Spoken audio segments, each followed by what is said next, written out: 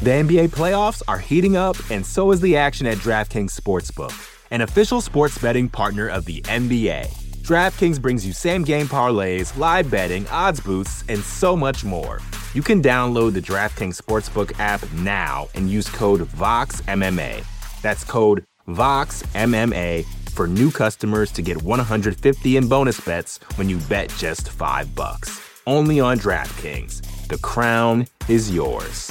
Gambling problem? Call 1-800-GAMBLER. Or in West Virginia, visit 1-800-GAMBLER.net. In New York, call 877-8-HOPE-NY or text HOPE-NY 467-369. In Connecticut, help is available for problem gambling. Call 888-789-7777 or visit ccpg.org. Please play responsibly. On behalf of Boot Hill Casino and Resort in Kansas, 21 and over. Age varies by jurisdiction. Void in Ontario. Bonus bets expire 168 hours after issuance. See dkng.co/bball for eligibility and deposit restrictions, terms, and responsible gaming resources. You know how to book flights and hotels. All you're missing is a tool to help you plan that unbelievable travel experience. That's why you need Viator. Book guided tours, excursions, and more in one place. There are over 300,000 travel experiences to choose from, so you can find something for everyone. And Viator offers free cancellation and 24/7 customer support for worry-free travel. Download the Viator app now and use code Viator10 for 10% off your first booking in the app. Find travel experiences for you. Do more with Viator. You're listening to the Vox Media Podcast Network. Oh, this is my jam. This is my jam. Turn it up.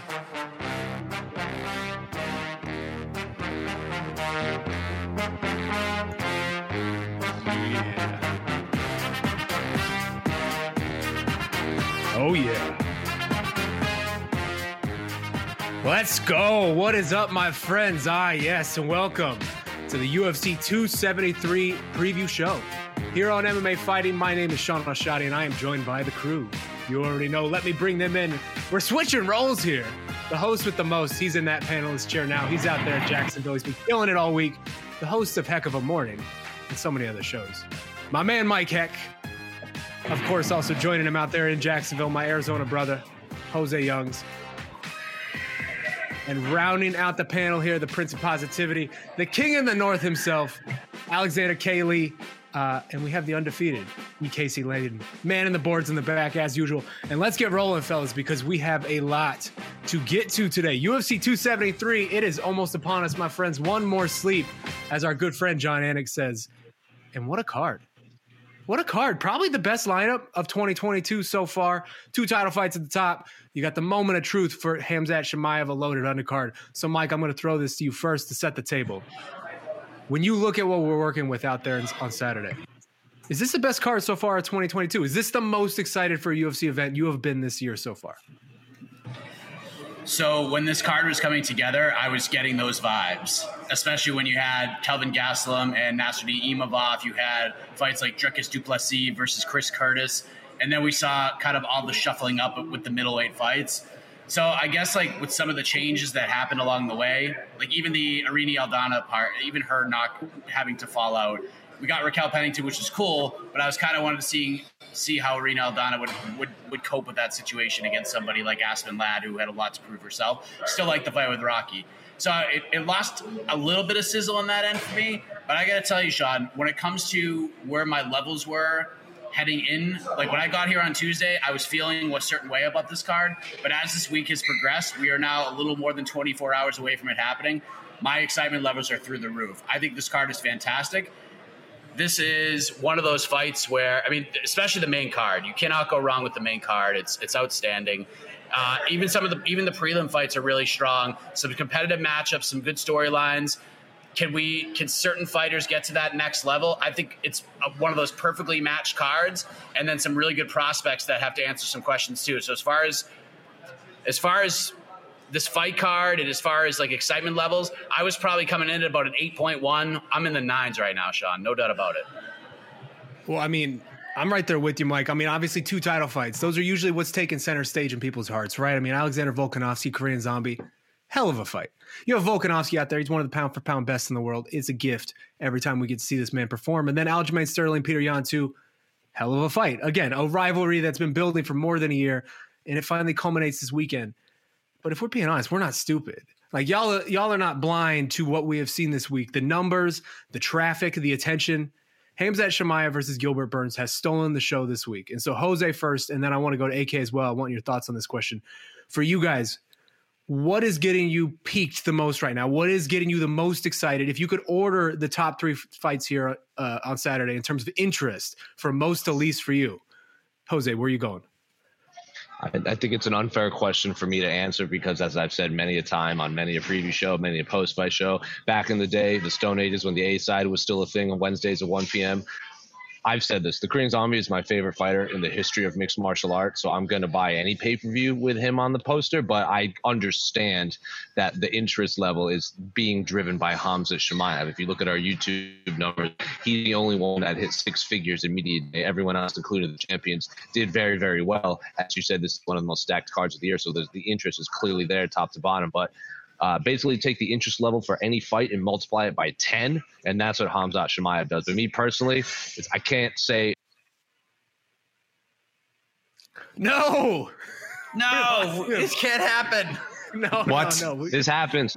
I knew this was going to happen, and I know I'm myself. I saw it coming, and I didn't get ahead of it. This happens every time. But Korean Zombie for me personally, but I understand it's the Khamzat show this week. AK, what about you? Order the top 3 fights for interest. It's kind of like Jose is saying. I'm probably a lot higher in the main event than some. We talked about a lot on the weigh-ins this morning, like how even though the Korean Zombie is not the fighter that we thought we were going to get, especially Max Holloway, and there was maybe a few sexier options, he's still the Korean freaking Zombie, one of the most exciting fighters in MMA history. So I think that's still worthy of being number 1. I will respect the bout order. No, I just changed my mind. I just changed my mind.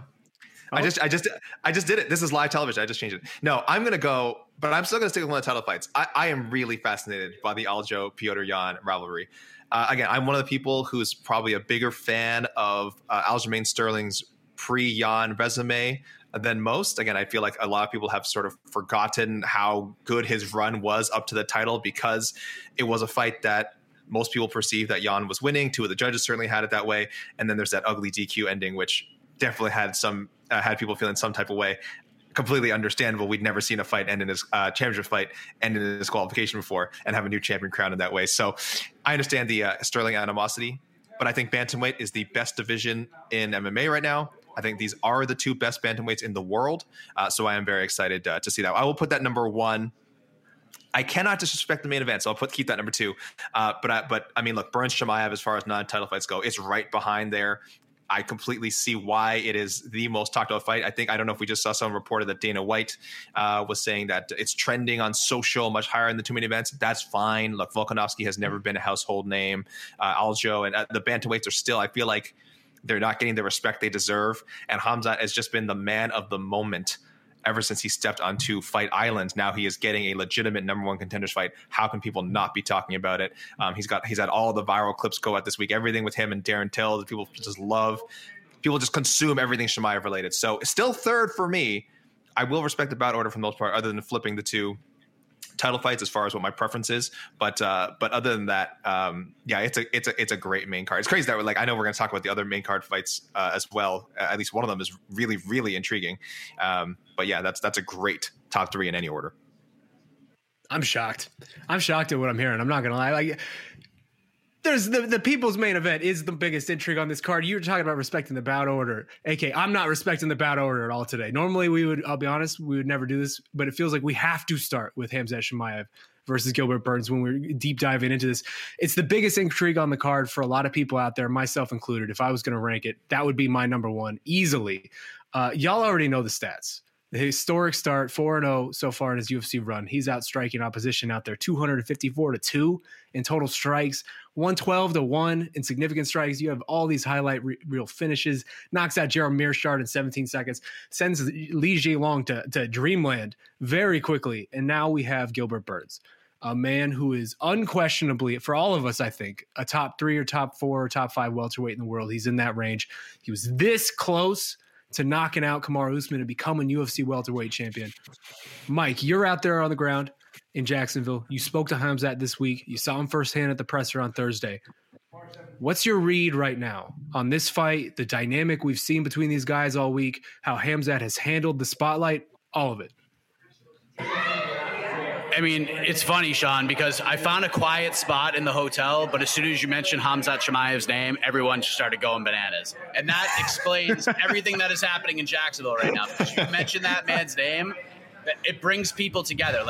It's this thing where you hear it in your ears and you're just drawn towards wherever that sound is coming from. That is what it has been like. And the way people have approached this fight and have asked me about this fight, it's not if Khamzat is going to win, it's when Khamzat is going to win.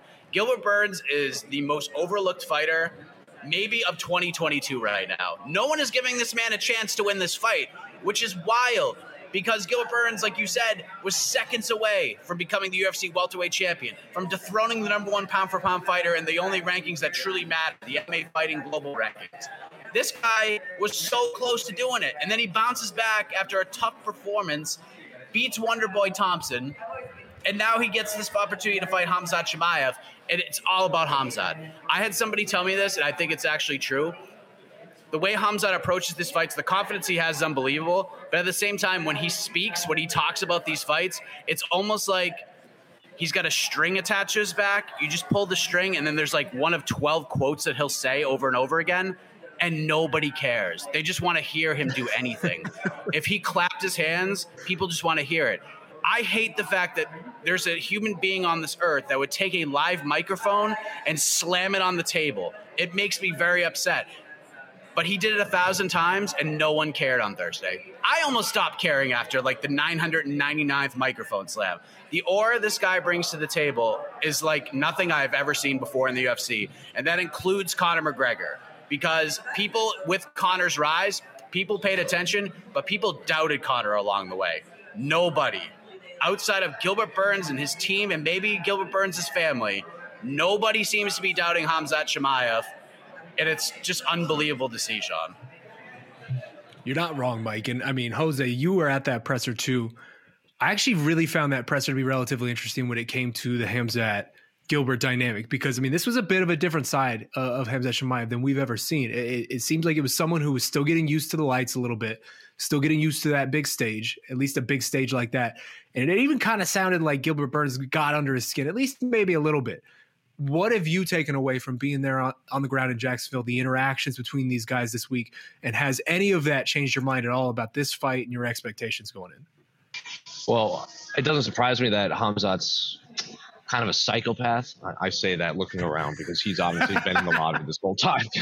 But every time I've seen him interact with any other fighter, he does the same thing. He just immediately goes for like an arm drag or an underhook, or he fakes a leg kick. I'm like, this dude is just even pretending to get in fights all of the time. And then he's even like, Gilbert, we don't have to wait for Saturday. We can go fight backstage right now. So that man is operating on just a different level of humanity in terms of wanting to just violently get into fisticuffs with another human being. So not surprised. I don't think it was necessarily Gilbert got under his skin. I think it was every bit Khamzat Chimaev just wants to do violent things to other humans, and that just kind of is leaking out at press conferences when he's cutting weight and he's clearly very miserable and dehydrated. Because he's like, also a big thing I took away is this is really the first time I've been around him, like in the same vicinity with him for long periods of time.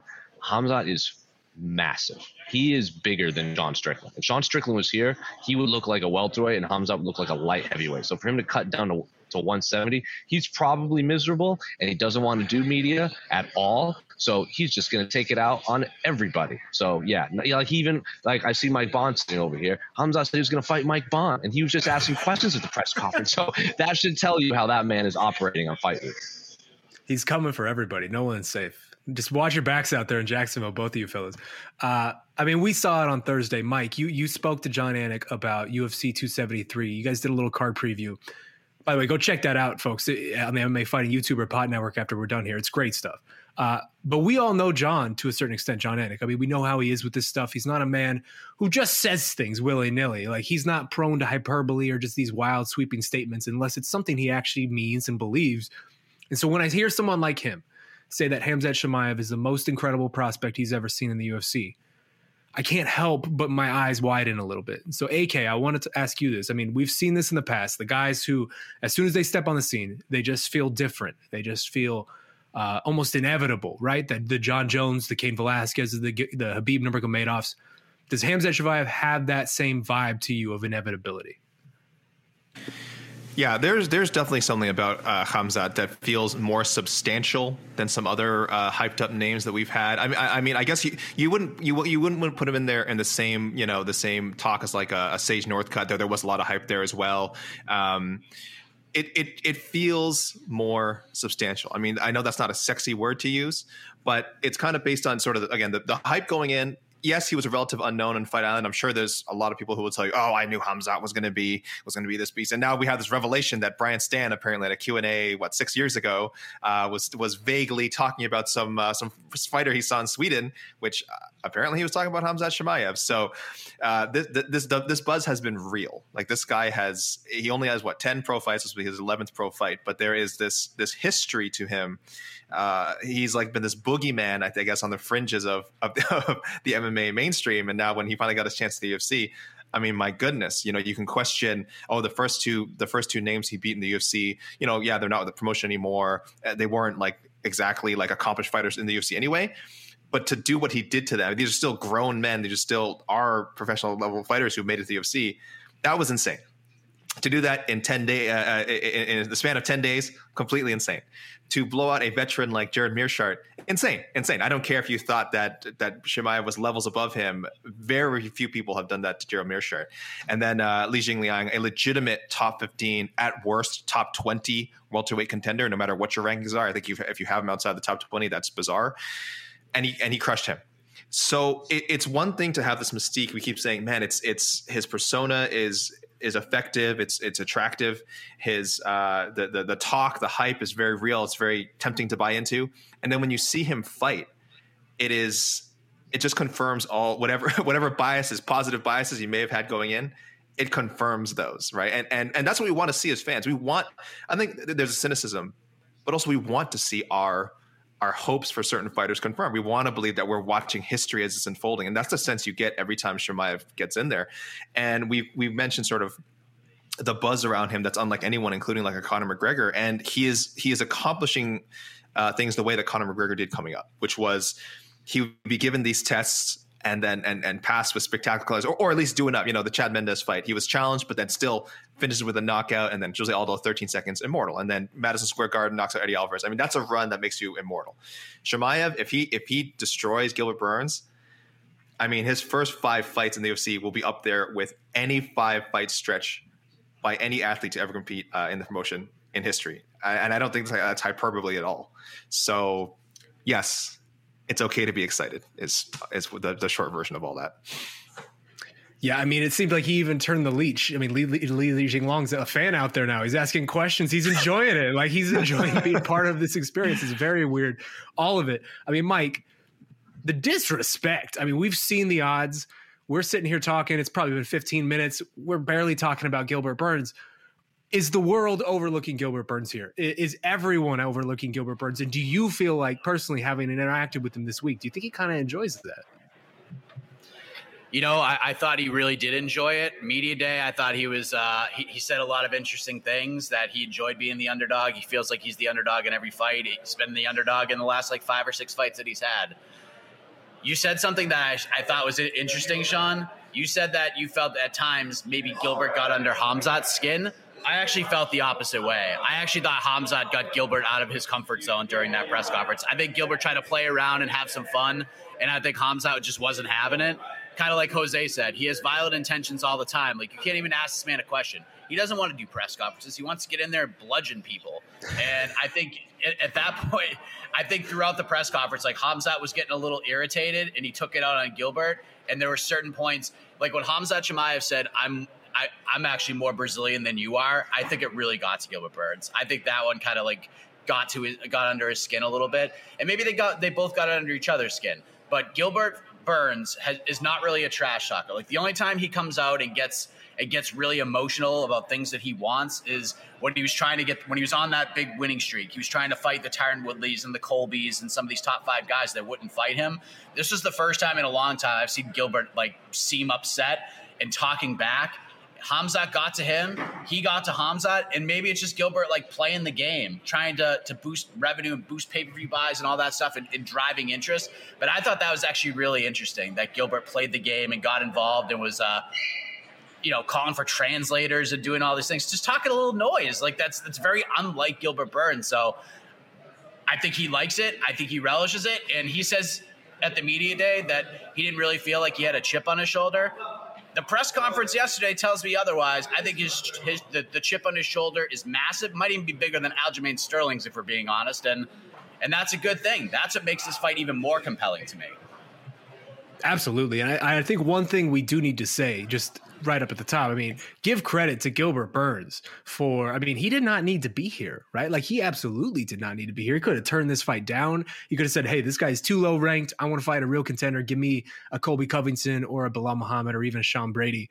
And instead, he's given this guy that I think we're all talking about as this next big thing a chance to steal his job, a chance to steal his spot. So there's so much respect in the world you have to give to Gilbert Burns for this. And so, Jose, in your eyes, how do you feel like Gilbert has handled this whole spot?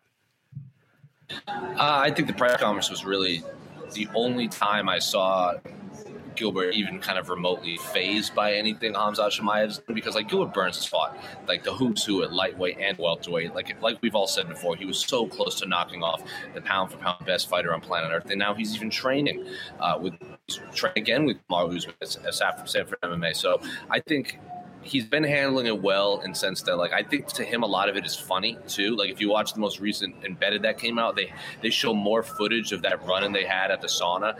And Khamzat is literally in the hallway, flexing, hitting his chest and yelling and hyping it up. And Gilbert's just, at the end of the hallway, just, looking at him and laughing. It's what are you doing, bro? We're about to fight in 2 days. Chill out. Gilbert Burns is, in every sense of the word, a veteran of this sport. He's by far, I don't care what Khamzat Chimaev says, as I look around again, Gilbert Burns is his toughest test. He's fought. I think we can all agree with. I understand what Khamzat's saying. Maybe he doesn't want to build up his opponent too much. And as Darren Till even said, you'd be foolish not to say that Khamzat's not a little nervous for this fight. So I think Gilbert is handling this well. He's laughing at Khamzat. He had a little fun back and forth, but like you said, it's all business to him. And I truly believe Gilbert when he says it's all business, nothing personal. All of it's just so fascinating, the dynamic between these guys. Every time they run into each other, it's magic. I am so intrigued by all of this. Last thing, AK, and then we'll make the picks on this fight. We're going to cross this bridge when we come to it, probably on Sunday, or I guess late Saturday. But if Khamzat Chimaev goes in there and he does Khamzat Chimaev things at UFC 273, is his next fight for the title? Is there a chance he jumps poor Leon Edwards? What are the possibilities here in your eyes with how this could go? First, I will tip the cap to Mike Heck, who has been saying all day that he loves a scenario where Gilbert Burns fights Leon Edwards for an interim title. That would be great in a fair and just world if, especially if Kamaru Usman, for whatever reason, just wants to take time off, has been a very active champion. He deserves it. He's made his money. Kind of wait to see how the tea leaves, play out at welterweight. However, there's also that part of me that, one, wants to see Usman Chimaev tomorrow. And two, I've been saying this since Chimaev's last win, that Usman should go after him. That Usman should get this guy before he becomes prime Chimaev, before he becomes 100% Chimaev, whatever term you want to use. Maybe he's already there. I don't know, but I think a lot of us assume a guy who's only 10 pro fights into his career, probably we haven't seen the best of him yet. Now, is he good enough now to beat Usman? Maybe. Will he be good enough now? A few fights from now, will he be even better? Probably. So, if Usman is not planning to take time off and wants to call the shots, I think you kind of put those feelers out there and say, with respect to Leon Edwards, Chimaev is clearly the buzzy name. It's clearly the one everyone wants to see. It's going to sell more pay-per-views. That's the bottom line, right? He gets a cut. He gets points. He wants the most points he can get before this crazy MMA train is over. So I think there is a chance that Usman and his management, and whoever else involved in making decisions, calls for that Chimaev fight, and that yes, we can. It sounds so horrible to say that Leon Edwards has to again wait for a title opportunity. Hopefully, doesn't have to fight again, but could have to wait for a title opportunity. And knowing him, probably would fight again because there's just so much uncertainty. You know, once another fight gets booked, he could be waiting 6 months, 7 months, 8 months, 9 months. We have no idea. He would have to fight again. But again, I like the interim title idea more. However, if you're Usman, I'm just saying you might be able to control this Chimaev situation before it gets out of control. Oh, yeah, man, I can't believe you just did that. I can't believe you just did that to poor Leon. I don't feel good inside. I don't feel good in here. In my soul. I'm gonna say that's very silly and not going to happen. Let's stop pretending that Khamzat's skipping the line. He's going to fight Colby Covington if he wins. Kamaru Usman is going to fight Leon Edwards. Like, we're gonna stop pretending there's any other scenario that is going to happen. It's just the reality of the situation. It's very fun to talk about who would win and when this is going to happen. What I just laid out is going to happen. Well, I was going to add, just this morning, we saw Dana White on Pat McAfee's show saying that exact scenario where if Khamzat wins, there's a good chance he goes and fights Colby. Sign me up for that. That is a crazy fight. I think that alleviates a lot of the complaints and problems people have with Colby of that you're not fighting these contenders, these guys coming off of wins. I don't know. Any way that this goes. Dana said? Oh, mark it down as a fact. Mark it down. I take back everything I said. I didn't know Dana had said it. What's it? I see Mike. You shaking your head up there. What's up? No. It's just I was just kind of playing along with the whole situation. I just wanted to clarify my stance on the interim thing because at first AK said Gilbert Burns for the interim title. I meant Hamzat versus Leon for the interim title. Yes, and the reason I misquoted. Yes. Come on, it's okay. AK. Misrepresenting your best friend like this? Come on. I know, but that was the reason. But the reason I want this fight is because it makes sense. It gets Leon his title fight. It's going to be in a big spot. It gives Usman more time to heal up, so he's as close to 100% as a fighter can be heading into his next title fight. Plus, no matter who wins that fight, it's automatically bigger. You know what I mean? Like sometimes interim title fights are silly and they're glorified number one contender fights, and this one would be no different in terms of the latter. But if Khamzat beats Leon Edwards and gets an interim title, just building that fight up as champion versus champion, it'd be a bigger fight. And if Leon Edwards somehow beat Khamzat and became interim champion, then Leon Edwards' stock goes up so high. A fight between him and Kamaru Usman could not be any bigger. That's as big as it would ever get, and you're giving Leon like a much different rub, a much different one, maybe more impactful than he got, even if the final 2 minutes of the Nate Diaz fight didn't happen. Like, he would get a significant rub just beating him by decision. If he goes out in 49-46s or 48-47s, Khamzat Chimaev, immediately that fight with Kamaru Usman becomes much more interesting and fascinating, and people will pay money for it. So that's why I think that scenario fits well. I actually thought that was the scenario the UFC should have done as soon as Kamaru finished beating Colby Covington at UFC 268. They should have went that route right away. Then International Fight Week in the summer, we have a title unification bout that's absolutely gigantic at 170 pounds. But if you want to throw Khamzat in there with Colby, I'm down for it. I'm all in. That's a really interesting fight, but that's just the way I would say it. I actually don't think Khamzat's going to jump over Leon in that situation, but I do see that this could be a possibility. They do an interim fight first, especially if Usman can't fight in July. Maybe they get Khamzat back in there quickly. We do a big title fight, and then it builds up for a fight maybe at MSG in November, maybe the final card of the year in December. Usman gets his time, and we have ourselves a massive, massive welterweight title fight. Well, we still have a ton left to get to on this. What's up, Jose? We gotta dip out to the ceremonial weigh-ins in like relatively soon. So we should do predictions soon.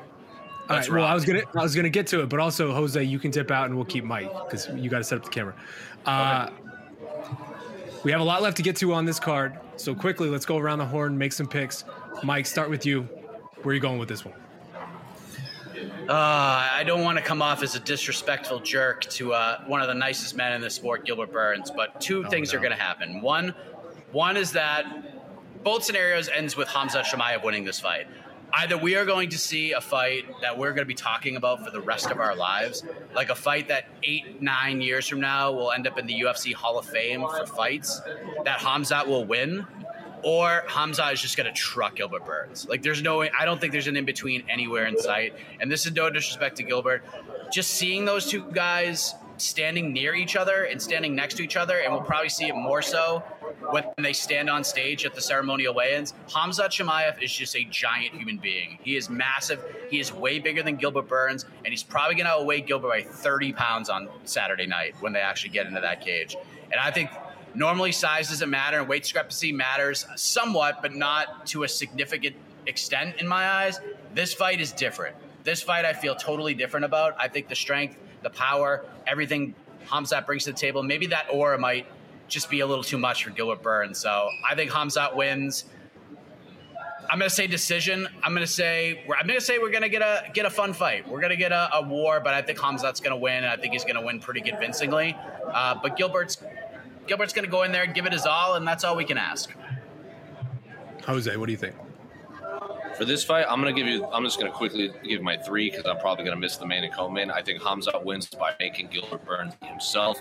I think Petr Yan is literally the best fighter on planet Earth, regardless of weight class. Yes, I understand Kamaru Usman has the accolades and is number one. It's number one. Pound for pound, number one? That's what you're saying? I think Petr Yan is the best, is the most talented, well-rounded fighter on planet Earth.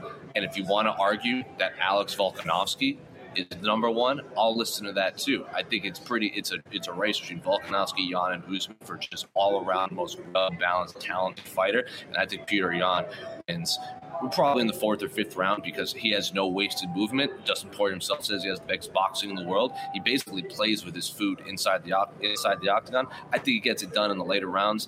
And then I think I'm selfishly going to say I think the Korean Zombie will win, but I think that's a 50-50 fight. As I just said, Volkanovski also very well could be the best pound-for-pound fighter in the world, and he's well on his way to possibly being the greatest featherweight of all time. If he beats Volkanovski, Volkanovski beats Zombie, beats Holloway a 3rd time, and then who knows where he goes from there. Who else does he have left to beat to prove that he's the greatest 145 in the world? So Khamzat, Petr Yan, Volkanovski. That's Jose Young's pick for the top 3 fights at 273. Look at this. Jose just coming in, dropping a mic, calling Petr Yan the number 1 in the world, then just bailing on us. I love it. Well, Jose, thank you so much for the work this week, brother. We'll catch up with you tomorrow. Appreciate you as always. AK, give me that pick for Khamzat. Khamzat, 3rd round, TKO. I think he's going to wear him down a bit.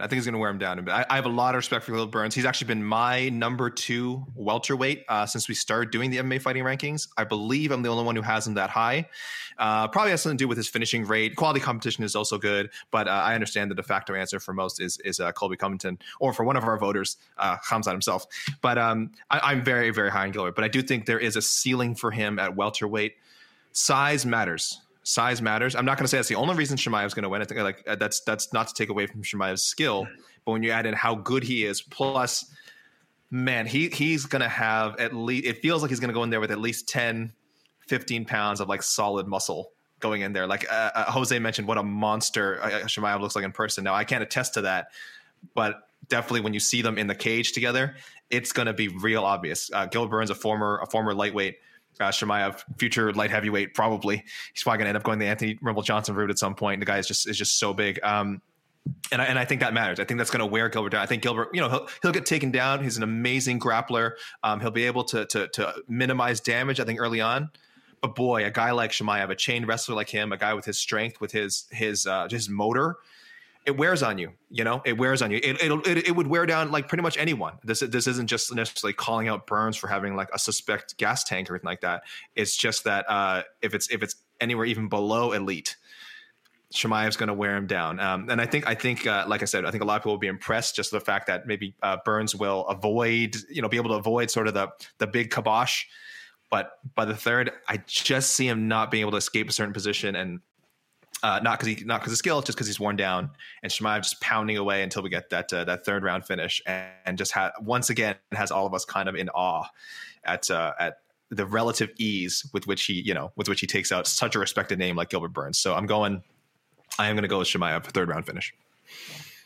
Oh man, all this talk of disrespect, All this talk of Gilbert Burns is not getting the love, and yet all of us are picking Khamzat Chimaev because I'm going to make it unanimous. I mean, it comes down to the inevitability for me. It does feel like this guy's just special. It feels like he's different, and you guys mentioned it, the size.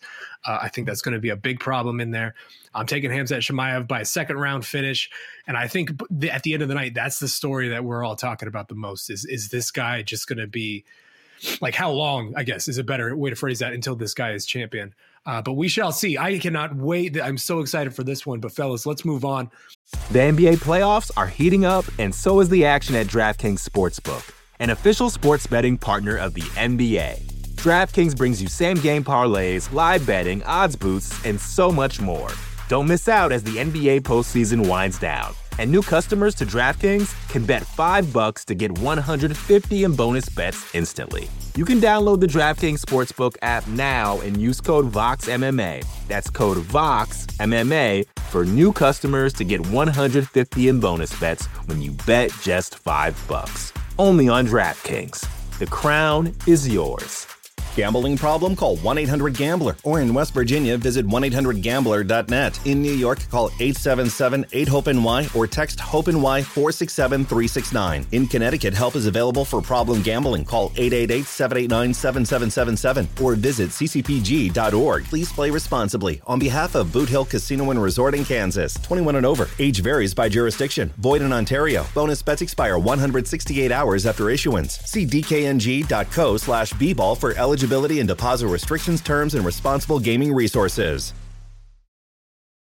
When you need mealtime inspiration, it's worth shopping Kroger, where you'll find over 30,000 mouth-watering choices that excite your inner foodie. And no matter what tasty choice you make, you'll enjoy our everyday low prices, plus extra ways to save, like digital coupons worth over $600 each week. You can also save up to $1 off per gallon at the pump with fuel points. More savings and more inspiring flavors make shopping Kroger worth it every time. Kroger, fresh for everyone. Fuel restrictions apply.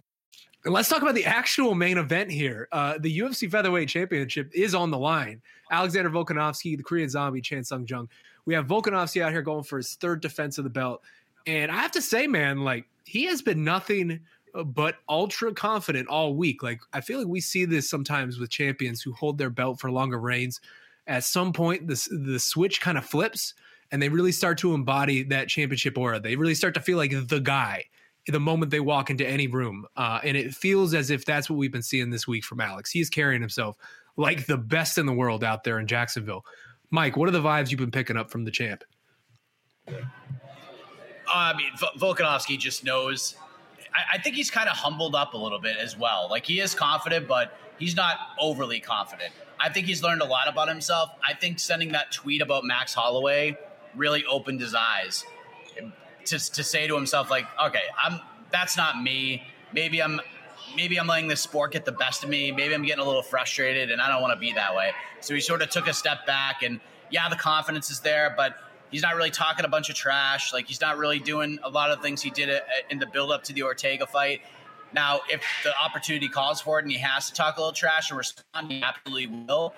But I feel like he learned a lot from the Ortega fight. I think he learned a lot from this Holloway situation, getting the change of opponent and things like that. So the confidence is there. But I think it's also a guy that he's buying into his hype a little bit, but he's being very realistic about it, because he could very easily come out on the microphone and say, I am the best featherweight in the world. I am the best pound-for-pound fighter in the world. And very few people would argue with some of those points. Some would, but some wouldn't. And most people would understand why he would do that. But he's coming out and saying the right things. I still got some more work to do. I still got time. I got things I still need to accomplish in this division. He's asked about moving up to 155. He says, no, I'm not ready yet. I still got work to do at 145. So I see just a confident guy who gets it and has figured out who he is as an actual competitor. Like, he's just going to go out there and let his performances do the talking.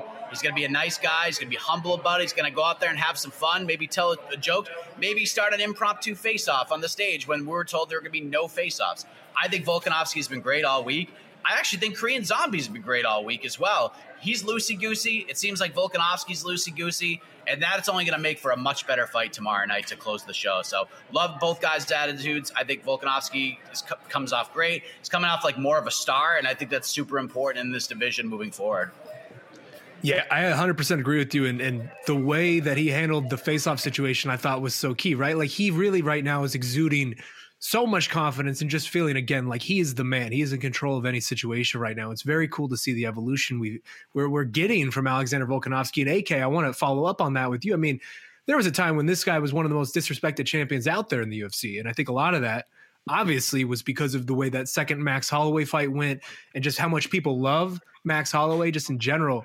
But it does feel like things have shifted at least a little bit since that Brian Ortega fight with Alexander Volkanovski. And so I wonder for you, does it feel like he's starting to get that respect he deserves? Does it feel like he's starting to break through in a way that is very tangible?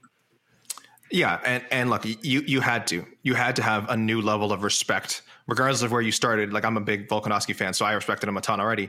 But like you said, there's those doubters who are like, man, is he the real champ? Didn't Max win that second fight? If you watched that Volkanovski Ortega fight and you didn't come on thinking, okay, regardless of how I felt about that Holloway, the second Holloway fight, there's a very good chance this guy's the best featherweight in the world. Then I think you're crazy. I think that fight had to take his reputation to another level. And frankly, Ortega as well. Like that fight was just great.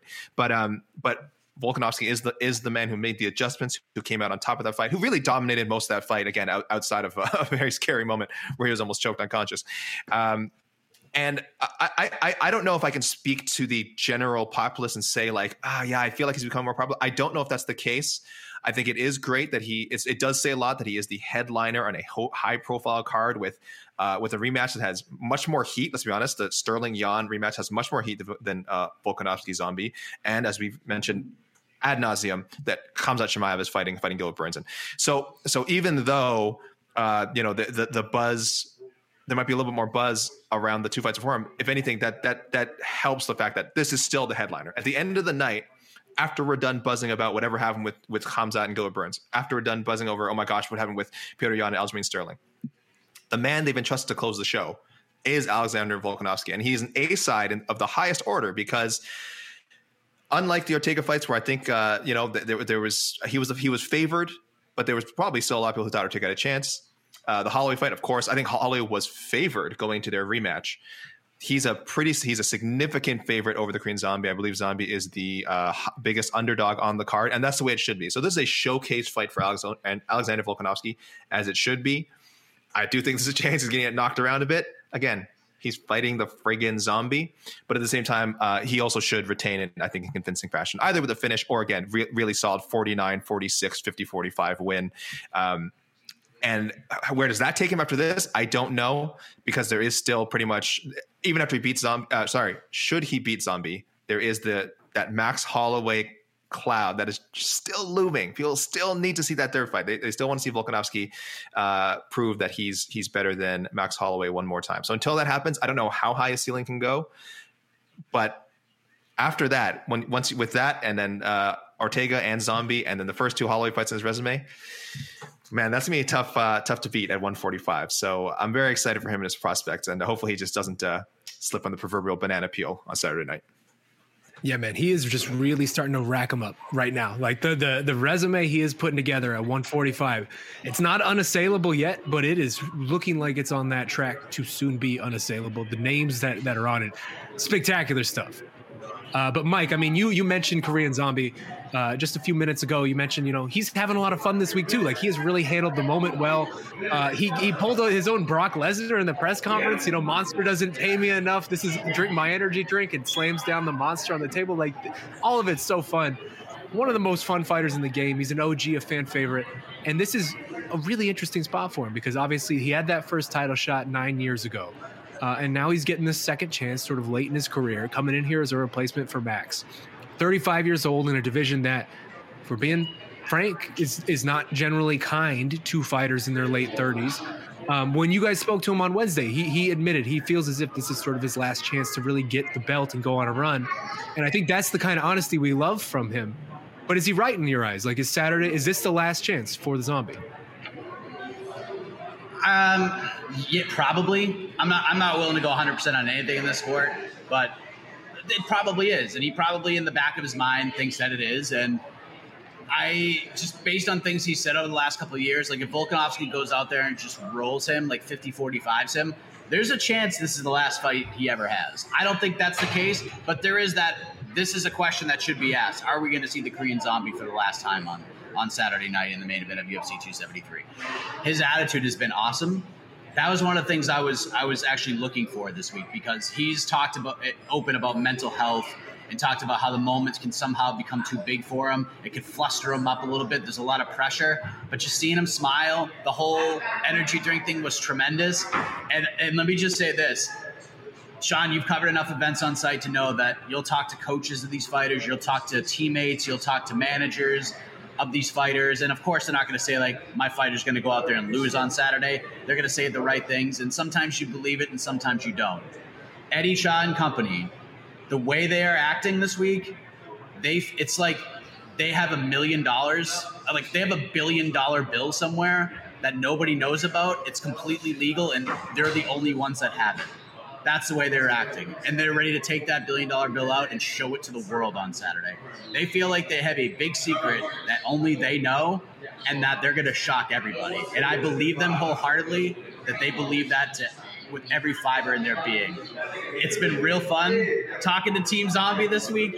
They really think that they're going to go out there and shock the world on Saturday night, that the last man standing at that press conference Saturday night is not going to be Alexander Volkanovski. It's going to be the Korean Zombie talking about what it's like to be the featherweight champion of the world. So love the confidence, not just from Volkanovski, but from Zombie and his entire team, because it's real fun to watch. When you ask Eddie Cha, he's just like, you wait, brother. You have no idea what's coming on Saturday night. It makes the fight more interesting for sure. Oh, I love it. I love it because I know exactly that feeling you need when you talk to a team and they feel like they know something that the rest of the world doesn't. And it's just that little bit. It's just that little bit extra of intrigue where it's just like, oh man, I cannot wait to see how this plays out. AK, we've seen the betting lines. Volkanovski is an overwhelming favorite, more than 8-1 on some sports books, which is wild to me. So I ask you, what's the key here in this fight you're watching, and ultimately make the pick? Where are you going? I'm probably in line with the majority of the betting public and thinking that, look, Volkanovski he's beaten higher level competition.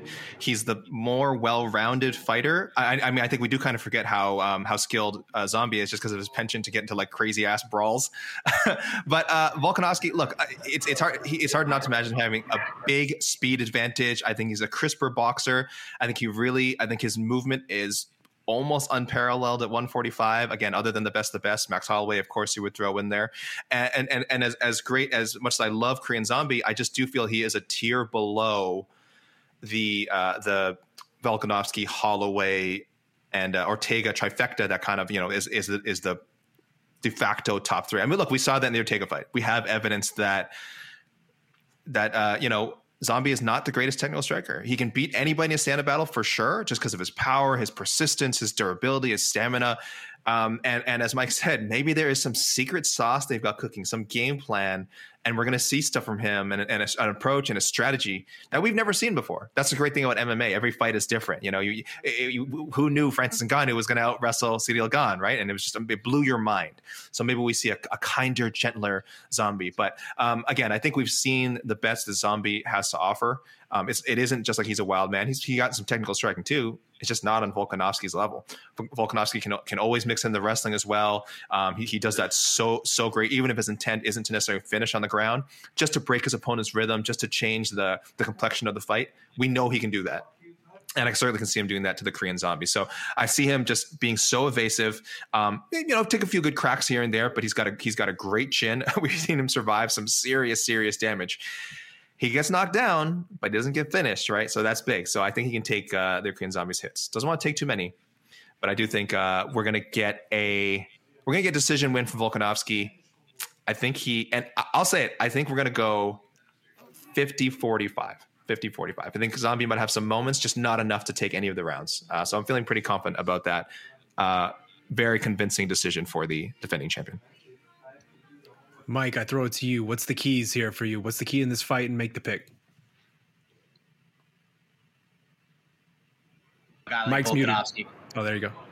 There we go. It's tough to say with a guy like Volkanovski because he's so unpredictable, but he's so well rounded. And I truly believe Korean Zombie believes he's going to win this fight. I think he's got tools to win. And I've said this many times before.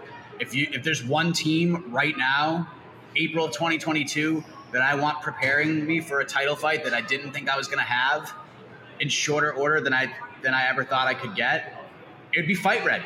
It'd be Eddie Cha, Henry Cejudo, that whole team over there. I think he's at the right place to have the opportunity to shock the world. Unfortunately, he's fighting a top 3 to 5, at worst, top 5 pound-for-pound guy on the planet, and he's only getting better. The evolution of Alexander Volkanovski has been really fascinating to watch. I think you're going to see a more aggressive Alexander Volkanovski. Not a guy that's going to go in and take too many unnecessary risks, but a guy who feels like he's got a little bit of a chip on his shoulder too. Like, you know, even us saying that he's top 4 or 5 pound for pound sounds good, and it sounds like we're being really respectful. And the way I approach it, I think it's super respectful. There are times where I actually regret putting him number 4. Like I should have put him number 2 or number 3. Like I think that highly of him. But he needs to go out and finish a fight. Like he has to go out and finish a fight. If he wants to get to number 1, if he wants to be in that conversation, you can win 50-45, and that's great. You might inch your way there. But if he goes out there and just rolls Zombie and finishes him, then we're going to be having a different conversation. So I think it is competitive early. I think Volkanovski's going to get rolling, and I actually think Volkanovski's going to get a finish. 5th round TKO, Alexander Volkanovski gets it done in a fight that's a little closer than the betting line suggests, but I think Volkanovski's going to get cooking, and eventually he's going to peak at the right time, and I think he's going to do enough to put Zombie away. Yeah, man. It's just the thing with Alex. He's such a fascinating champion because we have so much tape of him, right? Like we've said, I mean, he goes to decisions quite often, but it still feels like we haven't seen everything from him. Like he holds back certain aspects of his skill set. The way he approaches every fight is very different depending on the opponent. It's so calculated. Everything, he's so intelligent in there. I see Zombie just having a hard time with that, as you guys have. I think Volkanovski wins this as well. I'm predicting a decision as well, but I wouldn't be surprised if he goes out and finishes it and tries to make a statement, because it does feel like he's at that point where he wants to try to make a statement and really, again, cement that, hey, I'm this number 1 guy in the world, and it's not even close. So I'm going Volkanovski as well. We shall see, but now let's move on. Close out this marquee triple header here with the one that we've really been waiting for since March 2021. Aljamain Sterling, Peter Yan 2, the rematch, title unification. And good Lord, man, if you look back at the conversation that was going on in March 2021 before that first fight, you compare it to what's going on now, the conversation, it's night and day. There is no comparison. It has been a wild ride to get here, Mike.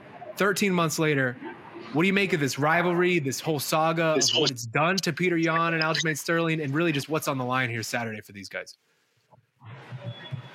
I didn't think it would be possible to have this fight grow on me as much as it has this week. I'm more excited for obviously the intrigue levels for the Chimaev Burns fight is off the charts, but in terms of where I was coming in to where I am now, my intrigue has peaked for this fight. I'm super into it. I'm all here for Aljamain Sterling. I loved the whole thing at the press conference with the Jaguars helmet and the rule book for dummies. I love that he leaned into it, and I know it was kind of forced upon him by the people, like them telling him basically, you're either a guy who accepts championship belts in that way, or you need to lean into it. And he sort of chose to lean into it. But that's a lot, man. That is a lot of weight for a man to hold on to, especially for as long as he's been holding on to it. All the things he's had to defend, the same questions over and over again, dealing with Peter Yan on Twitter and dealing with everything. Like what he has gone through has been a lot. And you could tell when he stepped on that scale today and he made weight, he just lost it. Started crying, got intense. You saw the roller coaster of emotions sort of go through him. And that was all real. There was nothing fabricated about that. That was about as real of a moment as you will see at a UFC fight week. Peter Yan, he steps on the scale. He screamed one of the most terrifying shrieking screams ever. It was just so terrifying. This guy, these two guys are ready to go. These are the 2 best bantamweights in the world. We have been waiting for a conclusion to this. And I'm telling you right now, the way I feel about this fight, the way this fight has grown on me, this is going to be a classic. This is going to be a classic. I think Aljamain Sterling is going to win the first 7 to 8 minutes of this fight, and we're going to be saying to ourselves, wow, if we're picking Yan, do we pick the right guy? Did we pick the right guy here? But I think as Yan typically does in these fights, those moments, those early moments, maybe you call it adversity, his computer starts to generate more bandwidth. He starts to think a little bit more. He starts to get loose. And as the longer the fight goes, the better that man gets. So I think Sterling is quite competitive. I think the final 3 rounds of this fight, and I don't know why I keep going back to this, it's going to look like Zabit Magomedsharipov versus Kyle Bochniak. And what I mean by that is I think Jan's going to get loose as a goose and just start landing shots. I think he might hurt Aljamain in the 3rd round, maybe even drop him. But Aljo is just, he's about this life. Whether you like it or not, whether you believe it or not, he is about that life, and he's going to show you that. He's going to get up after getting dropped, and he's going to get in Petr Yan's face, and he's going to punch him as hard as he can. And these two are going to go back and forth. Jan's going to get the better of it, but Sterling's going to keep getting after it. And in the end, it's not going to be a doubt. I think everyone's going to be like, all right, Jan won this fight, but I think Sterling's going to gain more fans in the end of it. I think we're in for a classic. I think Petr Yan wins the fight. I think he retains. I think it's a decision win, but I think it's going to be it's 50 G's, baby, and it's gonna get that fan vote. It's even gonna get that fan vote for some extra crypto money for one of these guys. So looking forward to it. I think this fight steals the show, if we're being honest. I mean, AK, just straight up following up on that, has the disrespect for Aljo gotten too out of hand? Like, this is a guy who choked out Corey Sandhagen 88 seconds not too long ago. Yeah. We have a short-term memory problem in MMA. The what have you done for me lately? Do you feel like people have forgotten how good this guy is? Yeah, it's gotten way out of hand, and I know it's going to look. I'm like a lot of people. I'm leaning towards Jan, but I want people to know that even if he loses twice, loses to Petr Yan and has the DQ win. Hey, listen. Whoa! I was one of the people who had Aljo, who did push Aljo to number 1 in the rankings. By the way, after that fight, we didn't all agree on that. So I was one of the people who had Aljo up, but I had him losing the fight as I was scoring it. That's for sure. It's just technically he won the fight, which is why I viewed him as, rankings wise, the rightful number 1. I don't know if I thought he was necessarily a better fighter than Petr Yan. I don't think that going into Saturday's fight. I'm definitely leaning towards Yan. But like you said, Corey Sandhagen, Pedro Munoz, very good win at the time. Jimmy Rivera was a very good win at the time. Again, these are all wins that we diminish as time goes by. Cody Stamann, highlight reel submission. Brett Johns was actually a pretty good win at the time too. So his streak is legitimate. Like, if you look at his winning streak, it's not just like he got 1 or 2 good wins, just a Corey Sandhagen win. That's it. That's the only good win he had before getting the title shot. Like, no, these were all. There was a time when Aljo was disrespected. Do you remember when there was more somewhat of a fan sentiment, like, oh, why can't this guy get in a main card? Why does the UFC not push Aljo? And then unfortunately, he lived long enough to become the villain. That whole cliche. He really did. He found success and then won a title in the most dubious manner possible. And that's something people are going to hold against him forever. Even if he beats Jan on Saturday, people are always going to say, well, he shouldn't have been the champion in the first place, and that's fine. But yes, the disrespect has gotten out of control. I think even if he loses, I still believe that he is one of the 3 best bantamweights in the world. Being a notch or 2 below Petr Yan is nothing to be ashamed of. And I hope that people view it that way. I know they won't, because this is MMA. If you win, you're the best. If you lose, you're the worst. Sometimes even if you win, you suck, apparently. But let's try and keep things in perspective here. No matter what happens, it's a great title fight. Both these guys are in the top 5, I think top 3 of the deepest division in the sport. So let's not be too harsh. Though I get the feeling if Aljo wins, he might not handle it in the classiest way at first. He might have some words for the media, for the public, and for everyone who came at him after he won the title last March.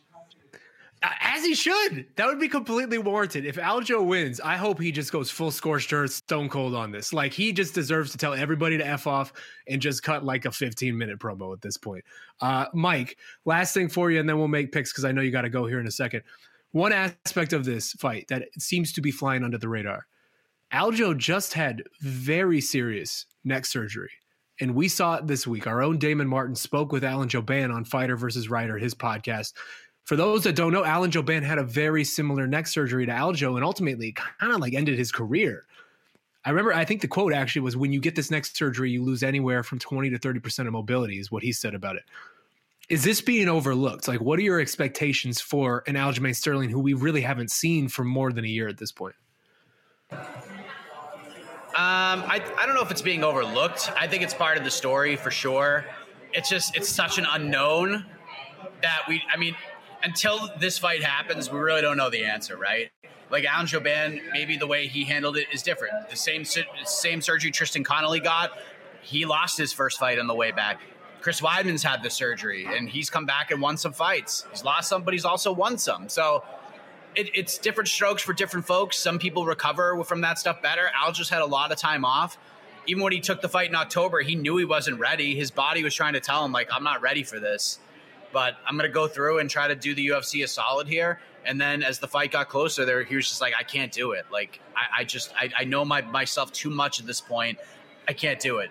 He's not having any doubts right now. So at least for now, I'm going to take Aljamain Sterling at his word. I do respect the opinion of Alan Jouban and others who have had that surgery. But the fact that Aljamain Sterling is here and he is as confident as he has ever been, and he has that look in his eye, the way he acted at that weigh-in this morning when he stepped on the scale and made weight like a champion, it tells me everything, at least to that point, that I need to know. That I feel confident taking Aljamain Sterling at his word, that he's going to come out and give it his all. We'll see how that neck holds up through a 25-minute war with one of the best fighters on the planet. But at least for now, I'm going to take Aljo at his word. And I respect the other opinions, but I think Aljo's going to come out and have a great performance, one that his stock rises on. But if he's going to beat Petr Yan, neck injury, neck surgery, recovery or not, he's going to have a perfect fight. So it doesn't really matter at the end of the day. It could hinder him a little bit, but unless he's out there and he's perfect and mistake-free for 25 minutes, he's not going to win this fight. So that's probably more important to me than the recovery, because he seems like he's in good spirits and he doesn't seem like he's worried about it all that much. Well, Mike, let's get you out of here quickly. Make the pick for me. Where are you going on this? Petr Yan becomes the bantamweight champion of the world. Titles are unified. Tremendous fight. It will be the fight of the night, and it's going to leave both men in a better spot than they were heading in. I can't wait for it. I think this fight's going to rule the world. This is the fight we were expecting to have when it first happened. This is for the Intercontinental Championship. This is Bret the Hitman Hart versus Mr. Perfect coming up on Saturday. It's going to be a classic. Both guys' stocks are going to rise. The disrespect for Aljamain Sterling is going to drop a little bit. It's not going to stop. It's not going to stop. Be realistic. It's going to drop a little bit. But Petr Yan is just the better fighter, in my opinion. And that's no shame. I'm not trying to disrespect Aljo. Aljo's a huge reason why I'm so excited about this fight. But in the end, I think Petr Yan gets his hand raised. Dana wraps the belt around his waist. And 3 years from right now, we're going to get that trilogy fight, and I can't wait for it. 3 years. 3 years. That's a long time. It's going to happen. It's going to be late in their careers, but it's going to happen one more time. They got to do it one more time. Settle it. All right. Well, I love it. Mike, you've been killing it all week in Jacksonville. We appreciate you for joining us, man. Go out there, go to weigh-ins, and we'll talk to you soon. Gentlemen, love you. Thank you. My best friend. AK. It's just me and you now, baby. Hey, Casey, come in here. Casey, come in here too. Yes. We got the case man. Yeah. We're going to get to the peeps here in a second, but AK, last thing here on this fight. We talk about Khamzat being inevitable and the aura of inevitability around him. Do you feel like there is a bit of that around Petr Yan as well? And I guess where's your pick? No, I think Petr Yan's dominance is a little different. I think we've talked a lot about how he's kind of a robot, and the beauty of him is how he adapts. Does he have the potential to beat a guy bell to bell for 25 minutes? Probably. And it's not so much that he's playing around. I just do think he's really smart about how he handles his business, and he wants to leave zero room for error as far as making a mistake or leaving an opening that might prove costly later. So yeah, he can give up a round early on. He can give up a round early on without necessarily taking damage. You know what I mean? And I know that sounds like, oh well, why wouldn't you just dominate every round? It's like, it's a lot easier said than done when you're at the very, very peak of your division. Again, bantamweight, I think the best division in the sport right now. So I think his approach is very, very smart. I think it's the same approach he'll have against Aljamain Sterling. I think he's going to drop one of the first 3 rounds, but should still be ahead on the cards. Again, last March, Sterling was up on one of the cards. People tend to always kind of overlook. One of the judges had a for him. I don't agree with that, but he was doing something to win over one of the judges. So who knows how the fight would have gone if it had gone to the 5th. I imagine Petr Yan would have been up 3-1, and then the card that had Aljo up would have been 2-2. I don't know. Maybe not. Maybe not. But I am expecting this to be a coronation of sorts for Petr Yan. I thought the fight with Corey Sandhagen was friggin' amazing. I thought for sure watching that fight, there is no way Petr Yan is not the best man in the world at 135. It was just such a spectacular performance. And then there's the whole body of work before that, and what we saw in the first Sterling fight. So pretty confidently picking Yan here. I want to say, Shaheen, I did run a poll. For those of us who are listening to this in podcast form later, I did run a poll at the beginning of the show on YouTube. I meant to run 2 polls, but I just, now at least we have a lot of data for this one. How many new undisputed champions will there be after UFC 273? 46% saying 1, and I assume the majority of that 1 means they think Petr Yan will beat Aljamain Sterling. And I assume it's not the main event. So I am with that 46%. I think we do see 1 new undisputed champion, and it will be Petr Yan. And it's going to end in the 4th round again, Shaheen, but this time with a definitive finish, not a disqualification. 4th round knockout or technical knockout for the interim champion, Petr Yan. Look at that. Man, I don't want to make it unanimous on all these fights. I feel like we're all going the same way, but also it seems like everyone is sort of going the same way. Like we need Jed here. We need Jed. Oh, I can't believe I said that. Oh, God. First of all, I can't believe I'm so sorry. But it's just everybody is a giant favorite in these big 3 fights for the most part. Everyone's a big favorite in these big 3 fights. And every time I feel like we see this sort of setup where we have, several fights that are major fights, that big odds for all of them, there's always one upset. There's always one surprise, right? To me, it feels like that surprise, the most likely version of it, would be Aljamain, because he has so much to prove. He's coming in here with such a massive chip on his shoulder, but also B, because he is just such a good fighter, period. Like, he is so overlooked and underrated at this point in his career. We talk again about the Corey Sandhagen fight, like all these impressive performances. Everyone's forgotten about it. I too think Petr Yan should win this fight, but something in me, I don't know, man. I just think something weird is going to go on, and not weird in the same sense we saw last March. But I think Aljo's going to come out here and shut a lot of people up. And again, I hope if he does that he cuts the most killer 5-minute promo just telling everybody in the world to F off, because he deserves it at this point. I'm going Aljo for the upset. Casey, my man, let's bring in the peeps. Let's get to the questions. Another day is here, and you're ready for it. What to wear? Check. Breakfast, lunch, and dinner? Check. Planning for what's next and how to save for it? That's where Bank of America can help. For your financial to-dos, Bank of America has experts ready to help get you closer to your goals. Get started at one of our local financial centers or 24/7 in our mobile banking app. Find a location near you at bankofamerica.com/talktous. What would you like the power to do? Mobile banking requires downloading the app and is only available for select devices. Message and data rates may apply. Bank of America NA, member FDIC. Let me just say, if I had to make an upset pick, I actually think of the 3, if I only had to pick 1 who I think is going to get the upset, I'd actually would pick Gilbert. Fair. Casey, of the 3. My number 2. My number 2 welterweight in the world right now. Casey, of the 3, if one had to be an upset, who would you pick? Top to bottom, Gilbert, Zombie, then Sterling. I think Yan, of the top 3 fights, I think Yan has the strongest. I'm most confident in Yan winning. Fair. Yeah. That's totally fair. And like I said this on the weigh-in show, it is not because I think Aljo sucks or he's just a terrific actor or whatever. I just think Jan's that good, and Sterling is just the 2nd best bantamweight in the world. Well, in the UFC at least. Sure. Totally fair. But I just think Jan is say Corey's better than Sterling. You're going to open a can of worms. Hey, I can easily say that. That's not an He issue. lost in 88 seconds like a year ago. Yeah, so Sterling got knocked out by Marias. It's like MMA math. That doesn't work. Sure. It's going to be fun. I can't wait to see it, because something's going to happen in one of these 3 fights that we're not expecting. Oh yeah. I'm kind of like, what's going to be that, and this is what I think why we love MMA, is what's going to be that, holy shit, I did not see that coming, of those top 3 fights. And one of those fights are going to have that. It's just going to be, I don't know which one. I personally think it's going to be the Gilbert Burns fight. I think that's going to be the crazy thing. It could be crazy in the Khamzat way too. But I just think that's the fight. That fight has the most unknowns by far, I think. Well, let's answer some questions here, because we've had a lot of people stick with us for over an hour now. So let's get Zombie knocking out Volkanovski would just be insane. Yeah. That would just would shake me to my core, and would totally F up our rankings, by the way. I don't even know what we do with our rankings in that situation.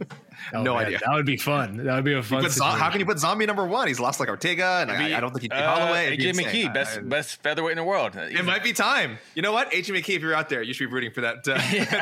This is your time. He just kind of defaults his way to the top, because everyone keeps knocking each other off. All right. Default. So what's on y'all's mind? All right, here we go. throw some questions up there. Oh, sorry. All right. This one's coming from Scott McCrate. He says, with Aspen Ladd making weight safely, does that change your pick for Ladd Pennington? Who you got? AK, let's go with you. Making weight safely is an interesting way of putting it. I do think if anyone who watched the weigh-ins, it was the most comfortable she looked going up to the scale in a long time. She was all smiles after she hit the pose. She looked like she was in really, really, really good shape. I actually hadn't really kind of in my head. I don't know if I'd made a pick for this fight.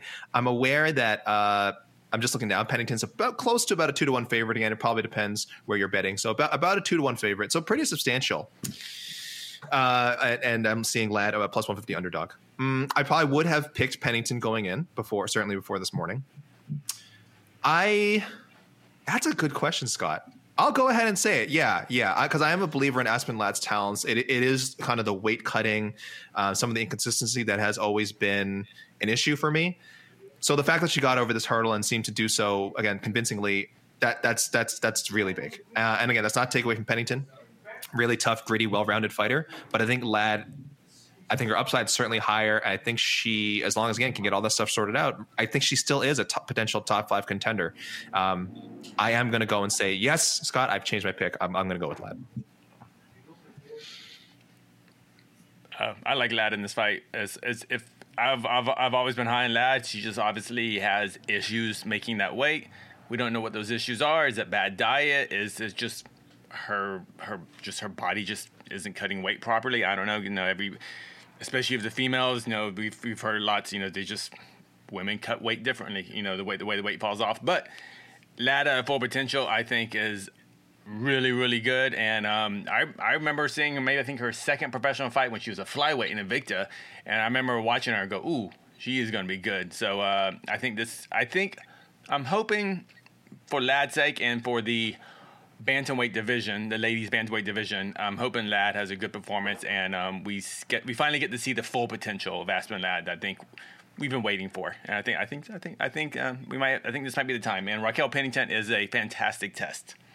That was what I was gonna say. Is Pennington's like kind of the perfect test, right? Because I don't use the word gatekeeper flippantly, and I don't mean that in a disrespectful way. Because if you're a gatekeeper, you're inherently one of the best because you're sort of holding that spot for others. She's the highest level. But she is like the highest level gatekeeper in this division, right? Like she loses to the women that, I think all of us consider the best, Holly Holmes, the Germaine Duran, Amanda Nunes, but otherwise she beats everybody else. So this is a tremendous test for it. I actually think this is really great matchmaking. Yeah, I like it. The original match was Aspen Ladd versus Aldana, which is also a awesome fight, but this is a great replacement fight. And I think this fight makes more sense, honestly, because I would hate for two prospects to knock each other out, and I don't think the UFC is going to give Pennington a title shot anytime soon, so that's why I like this fight a lot. Yeah. Let's get a couple more questions in here before we wrap. Hold on. A lot of comments, and okay, here we go. We haven't talked about, and bring some other fights we haven't talked about.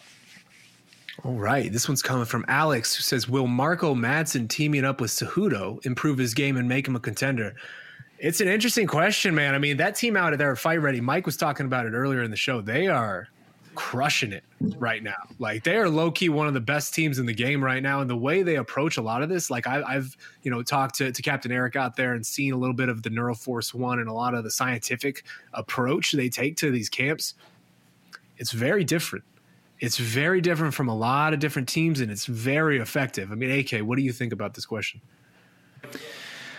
Listen, they might have been the difference in the third Figueiredo-Moreno fight. I mean, if you consider those guys to be super, super, super close, if Fight Ready made him even like 2% better, that might have been the difference between Figueiredo, again, walking out of that with another loss to Moreno or becoming the champion as he is now. So look, he's talking a big game. Sometimes the social media antics get in the way of what a brilliant fighter he actually is. And you have to imagine his coaching and the team, like I said, there at Fight Ready is legit.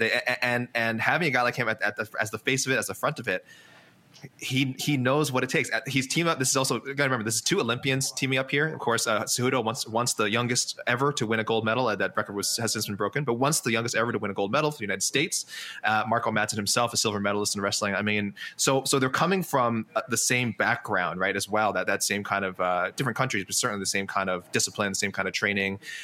That goes a long way, man. That goes a long way. And you have to give credit to a guy like Madsen, who probably could have stayed closer to home, stayed in the comfy confines of whatever his original training camp, and to say, I am really dedicating myself to becoming a contender. This is kind of a 2-part question. Can he improve his game? Yes. Will he actually become a contender? I honestly am skeptical. It doesn't help that it is lightweight. If we say, I think bantamweight's the deepest division. Lightweight historically has been one of the deepest. It's never far off. It never really has a down period. There's just so much talent at 155. So he'll get better. We'll see more of Marco Madsen on main cards, I think. We might see him headline a fight night in the future. I think he has a lot of potential. He can be a really tough out. I think we could see him ranked. I think we could see him make the top 15 of the illustrious MMA fighting global rankings. Do I think he's a contender? Do I think he gets a title shot? I'm going to go a pretty firm no. I mean, one thing to point out, too, he is 37, right? Like, I know we all look of him and think of him as a prospect, but he's 37 in another division where old guys just don't really do well at a certain point historically. Like it falls off at a certain point at 155 in that division. And I don't know if he's there yet or not. It doesn't seem like it, because obviously he's still on the way up, but that's something to think about as well. Casey, Captain Eric has started calling him the Blood Axe. What do you think? Yay or nay on the Blood Axe? He's trying to lean into this Viking thing because he's from Denmark. You like the Blood Axe better or the Olympian? Because that's what Mark seems to like. I'll go the Olympian, because I'm going to assume the O in Marco Madsen stands for Olympian. That's why I just assumed. Oh, I like that.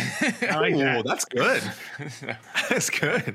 Yeah, you can take that one, Cejudo. I'll give you that one. Get rid of the Blood Axe. But no, I like Marco Madsen a lot. Think he's really good. I don't think he's a title contender, but I think he's just an exciting fighter with a good story. And him being 37, but he is fighting a 39-year-old Vince Pichel. And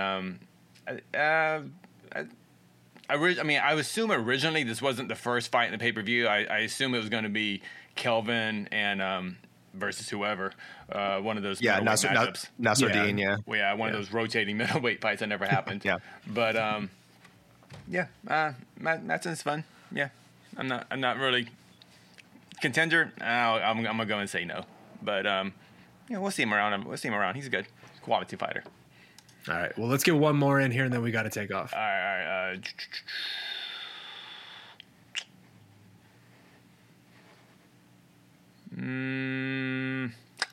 Give us what you got, people. Come on, YouTube. It's kind of I want to talk about him. I don't like the question because it's kind of a negative question, but let's talk about this gentleman. Oh, I saw that. Okay. So this one's coming from D-Rock, who says, how bad is a loss for Ian Gary given the UFC's push? It's an interesting question. I will go ahead and say... Okay. Oh, go for it. Casey, I'm going to go ahead and say very bad, because of all the fights on this card, we talk about, as much as everyone's excited about this main card, the top 3 fights, betting-wise and straight picks-wise, are like all about 90% for one guy. Ian Gary actually has the highest percentage. 91% of people are picking him to win. So, wow. And the UFC put this has, outside of being on the pay-per-view main card, the top main card fights, this is the most important spot on the card. This is the featured, featured prelim. So technically the most eyes are going to be watching this fight. So Ian Gary has a lot of eyes on him for this fight. He's fighting in Florida where he trains, so he should have I don't know, maybe have a good crowd there. I'm not sure if the Irish will come out to Jacksonville, you know what I mean?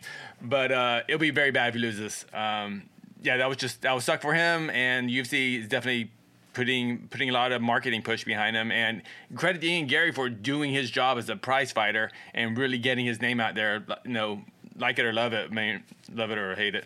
Sorry, love it or hate it. He's doing his job as a prize fighter. So, but he loses tonight, tomorrow, that would suck. It is bad. It's kind of weird too, because people are talking about Darian Weeks as if he's just like as if he's just some rando dude. It's like, this guy just fought Brian Barberena in his UFC debut last time, and like, if you look at MMA decisions, almost half the people think he won that fight. Like, it was a very competitive fight, and Brian Barberena doesn't suffer fools. Like, he doesn't lose to just nobody, right? This is a legitimate guy, and Ian Gary, kind of got touched up a little bit in his UFC debut. Like maybe there's some holes there. I mean, AK, what do you think? I think it's bad immediately for the reasons that Casey said. I think long term now is actually the time for him to take one of these weird losses. I think it sucks when it happens at the UFC level. It's going to happen on ESPN, national television. A lot of fighters who go on to become, great future champions, they have their first loss, like kind of some obscure, Kamaru Usman. What's his one loss? It's to like, it was like his second fight of his career or something. It's like second fight of his career. Yeah. And obviously he wasn't anywhere near the level of fame back then. But imagine if that happened in his like second UFC fight instead of just his second pro fight. At the time, yeah, it would have sucked, but then we would have moved on. This is kind of the case for me in Gary. Also, as you said, Darren Weeks is not like a bad fighter. He's more experienced, tough. He just came off a really tough fight, like you said, with Barberena. So it'll bring the trolls right out of the woodwork for sure. A guy, he calls himself the future. He's this hot shot coming out of Cage Warriors. It's this obvious. He says he's the best talker since Conor and Chael. He's done it himself. He has pushed himself well. You know what I mean? It's not just a product of the UFC hype machine. He said, hey, you want to push me? I'm going to do you take me half the way. I'm going to push myself the other half of the way. And he's done a great job of it. And that's awesome. And that's why losing now, he's going to deal with a lot of crap from the public, and that's fine. But he strikes me as the kind of guy, though, who's also ready to deal with that, who's ready to take a loss, who's ready to learn from that loss, as a lot of great champions do. So it's a distinct possibility he does lose. I know we just talked about the typology poll, 91% or something. Certainly don't think that's possible. Biggest favorite in the card. Sure. And losing as the biggest favorite, among the common crowd, it sucks. But I don't think it's this. It'll make or break him. I think now is the time to take a loss like that, learn from it, and he'll get better from it. So, me, I'm Mr. Positivity. I'm already mending the wounds before they've even happened. But I don't think it's that terrible. Yeah, right now, whatever. The people who don't like him, critics, can have a big laugh at it. But at some point down the road, we'll look back at it as a blip if he learns from it, becomes of course a great contender. Also, I will say, give credit to Ian Gary for his self-awareness in some respect, right? Because he is out here saying, like, I know I have holes in my game. I know I'm not ready yet. I don't want this fast track. I want to take it slow. I'm still very young and I have a lot of room to grow. So he seems to be very aware of all of this too. So it'll be interesting, man. It's a good test. I like it as a good early test here for his UFC career. And hey, let's get out of here with that. Wait. Last question because I got asked. Hold on real quick. Alex wants to know Casey Layden or Khamzat. I mean, that's a close one. I don't know. I would just say two undefeated fighters. Yeah, two tremendous wrestlers. 30-24 Casey Layden. Listen. But my next fight will be at. I'm moving down the lightweight, so unfortunately we have a weight class issue. So it just can't happen. But I wish him all the luck. I have nothing bad to say about him. Listen, I haven't seen Khamzat really take a hit in there. I've seen Casey Layden. I've seen his chin. This man has a chin. I've seen him take a hit, one that gave me a heart attack when I was watching the fight, and just fight through it against a considerably younger opponent. With all respect to Fritz Frondorf, but I don't know. I think this is an easy -300 Casey. I don't know. Maybe higher. I'm not sure what you guys in the comments think. Buying into the hype train. Big time. I'm so convinced. Oh, I disappeared. All right, hold on. Where am I? And he's out of here. I'm out. Just go to the mic on. But hey, this has been wonderful. We appreciate everyone, all of y'all out there for joining us. Also, Mike Heck and Jose Youngs for joining us earlier in the show. Killing it out there in Jacksonville. It has been a very fun week. This is the best card of 2022 already. We know that. We've said it. It's stacked top to bottom. We didn't even get to some of these fights. We didn't even talk Tisha Torres versus Mackenzie Dern or all these other different fights in the card. That's how stacked this is. I can't wait. Thank you, AK Lee, for joining me, the Prince of Positivity as always, and thank you, Casey Layden. Undefeated. The man. He's man in the boards. He's the producer. He's the best producer in the business. And we appreciate all y'all for tuning in this week, not only today, but just all throughout the week. Keep it locked to MMA Fighting. We have ceremonial weigh-ins here soon. We got all sorts of stuff coming over the next 48 hours. It's going to be a fun ride. I can't wait for it. Hope you have a great rest of your Friday, Saturday, whenever you're listening to this. And hey, enjoy the fights. Happy birthday, AK. It's not my birthday. Happy birthday, AK. Nope. Cancel the surprise party. Jeez. Oh, what? You're listening to the Vox Media Podcast Network. The NBA playoffs are heating up, and so is the action at DraftKings Sportsbook, an official sports betting partner of the NBA. DraftKings brings you same-game parlays, live betting, odds boosts, and so much more. You can download the DraftKings Sportsbook app now and use code VOXMMA. That's code VOXMMA for new customers to get $150 in bonus bets when you bet just $5. Only on DraftKings. The crown is yours. Gambling problem? Call 1-800-GAMBLER. Or in West Virginia, visit 1-800-GAMBLER.net. In New York, call 877-8-HOPE-NY or text HOPE-NY 467-369. In Connecticut, help is available for problem gambling. Call 888-789-7777 or visit ccpg.org. Please play responsibly. On behalf of Boot Hill Casino and Resort in Kansas, 21 and over. Age varies by jurisdiction. Void in Ontario. Bonus bets expire 168 hours after issuance. See dkng.co/bball for eligibility and deposit restrictions, terms, and responsible gaming resources.